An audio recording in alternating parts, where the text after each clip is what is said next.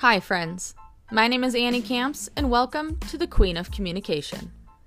This podcast is centered all around helping you prepare for your next pageant. Whether you're a seasoned title holder or just starting out, these mock interviews, tips, tricks, and real-life stories can help anyone become a better communicator and hopefully secure the title of your dreams.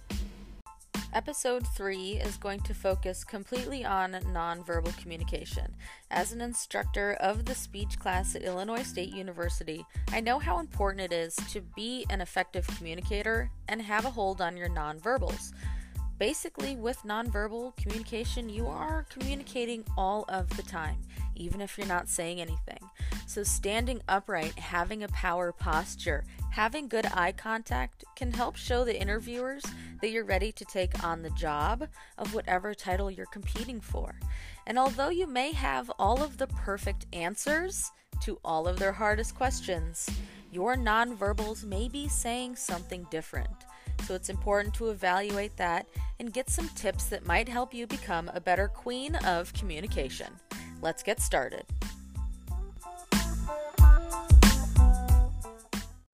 If you didn't already know, nonverbal communication is so important in pageant interviews because from the moment you approach the front of the room, you're communicating with your interviewers.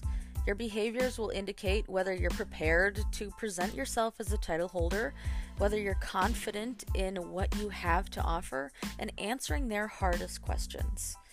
Your interviewers will not know of your effort unless you communicate your preparation through your delivery and showing them you are ready to take on the responsibility and privilege of that title. The first thing your interviewers will see are your actions before you ever speak a word. So these actions should be consistent with the amount of time you spent in preparing for this moment to answer these questions to prove why you should be given this title.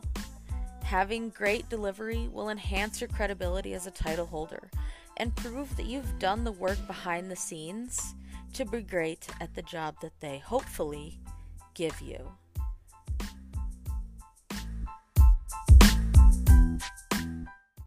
The first component of nonverbal communication is eye contact, and this is one of my favorite things to talk about because it's something very easy to integrate into your interviews that will make you seem like a more confident communicator, even if you necessarily aren't. So what I try and do is make eye contact with every single interviewer in the room. So for example, if I'm asked a question from a judge all the way on the left, I will answer that with enough time to pan and make eye contact with all of the other judges so that I can acknowledge that they're there, so they can see that I see them, and finish off answering with eye contact on who asked me the question. So if you're answering something very quickly, you may not have time to do that. You may only be able to look at your one judge. But once you're finished, panning to the room so that you're prepared for the next question shows that you're confident to look everyone in the eye and to communicate and make everyone feel involved. That's the main reason why eye contact is so important in pageant interviews. You can only answer one judge's question at a time, but yet you want to make all of them feel like you're talking to them, like they're included in your conversation, and like they want to talk to you after you're done. And the best way to do that is to look into their eyes. Now, I'm not saying into the soul, don't stare at everyone intently. It, of course, has to be natural. But make sure you're panning. Make sure your head is on a swivel, there's a rotation, and you're giving every single person the eye contact that they need. It's important to remember as title holders, even if they never ask you a question, you should look them in the eyes.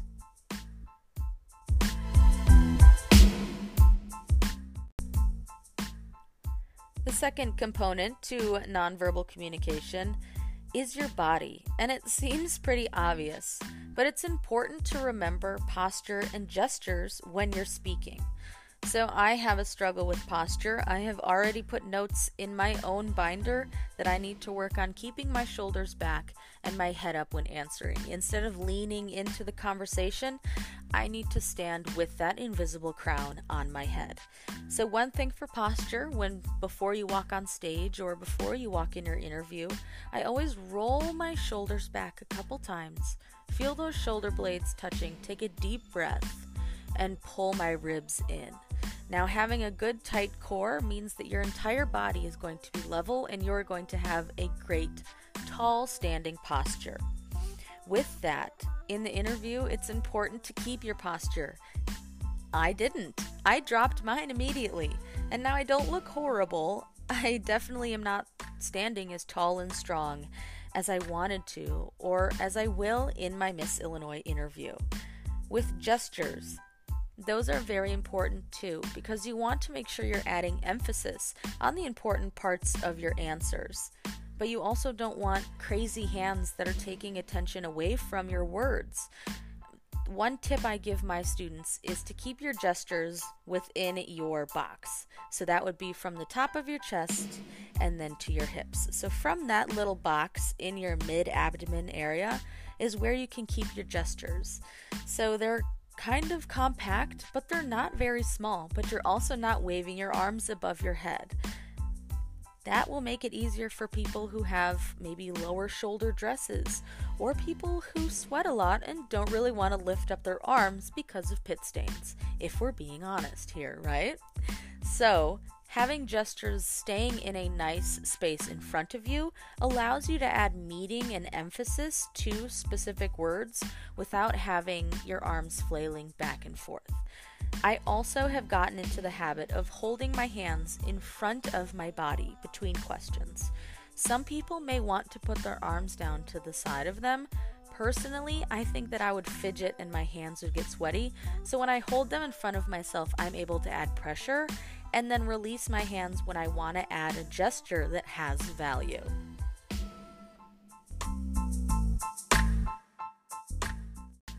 The third aspect to nonverbal communication we're going to talk about today is your face. It literally is your face. Is your face matching what you're saying?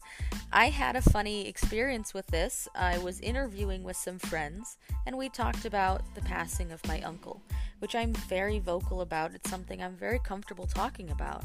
But after my interview, they all told me that it was kind of weird that I was smiling the entire time I was talking about my dead uncle.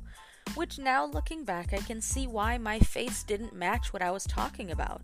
Although that was a serious adversity that I'm still dealing with today, if I'm smiling and am cheery about it, my nonverbals don't match the cue and the moment that I'm talking about.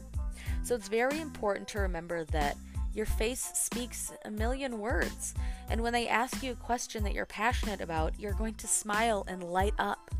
And remember to bring that through every question so they don't see your face drop. With that being said, if they ask you something a little bit more in depth, a little bit deeper, maybe a current event question, a political question, remembering you don't always have to have the biggest smile, and you can get serious for a moment because some topics need serious answers. So with your face, just remember that your expressions speak louder than your words. And if you have a variety of using your eyebrows, using your different smiles, using pauses with your face, using your eye contact with a smile to articulate to the group that you are there with them and you're communicating to everyone, you will be great at communicating non-verbally.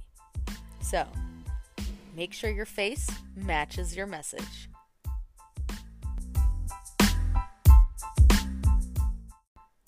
The last aspect to nonverbal communication we're going to talk about is movement.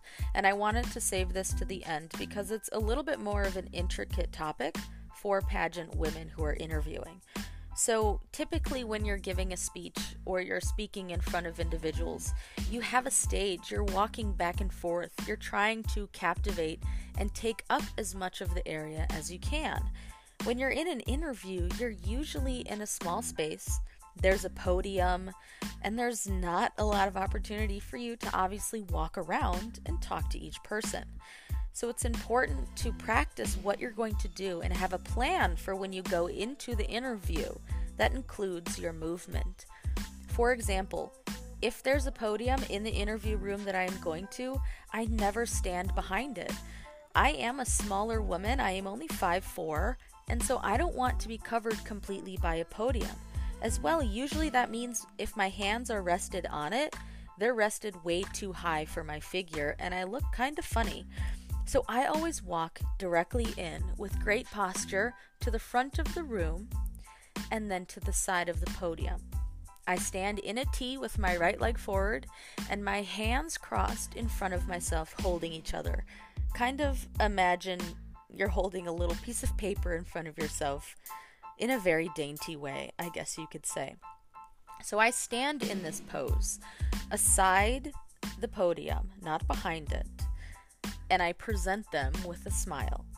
So, with movement, if there's a judge all the way to the left and a judge all the way to the right, you want to make sure you are facing the most audience. So if I was asked from the left a question, my eye contact and my face would move to the right, and I may shift my right leg slightly so my hips are more facing the other side of the room. Therefore, my entire body is kind of shifting as I answer this question while looking at my different interviewers. It's important to have a smooth movement like that so that you can move pressure from your back leg to your front leg so you don't buckle your knees and pass out. I've had a lot of experiences where I can feel my legs start shaking, and I have to reevaluate my stance. So taking that little shift in your hips and presenting your body towards the different side of judges shows them that you're trying to equal out your nonverbal to include everyone, even though you may just have to get some movement out. But practicing that and knowing what movement problems you have, if you shake your legs, if you sway back and forth, if you want to put your arms on those podiums and not move them at all, those are all things you should be aware of before you walk into that interview room. Good Facebook message. I'm not going to re-record this because I'm on a tangent. But regardless, if you can even get a look in your interview room prior, I suggest that to a lot of people and myself. That way you'll be comfortable with the location you're walking into, what it looks like, how you'll be facing, how you'll present the judges. If you have absolutely no idea the room you're even interviewing in, how can you be comfortable with how you're going to walk in and present yourself? So if you can, always ask your directors if you can take a peek. Or maybe look it up on Google ahead of time, like I have. That is it for episode 3 of The Queen of Communication, focusing all on nonverbal communication in your pageant interview. Please let me know if this podcast is helping you, questions that you have, topics you want me to cover, or just reach out if you want to connect. Follow me on Instagram so you can follow my journey to Miss Illinois for the 3rd time. And I hope that through this content and through my podcast, you are becoming a queen of communication.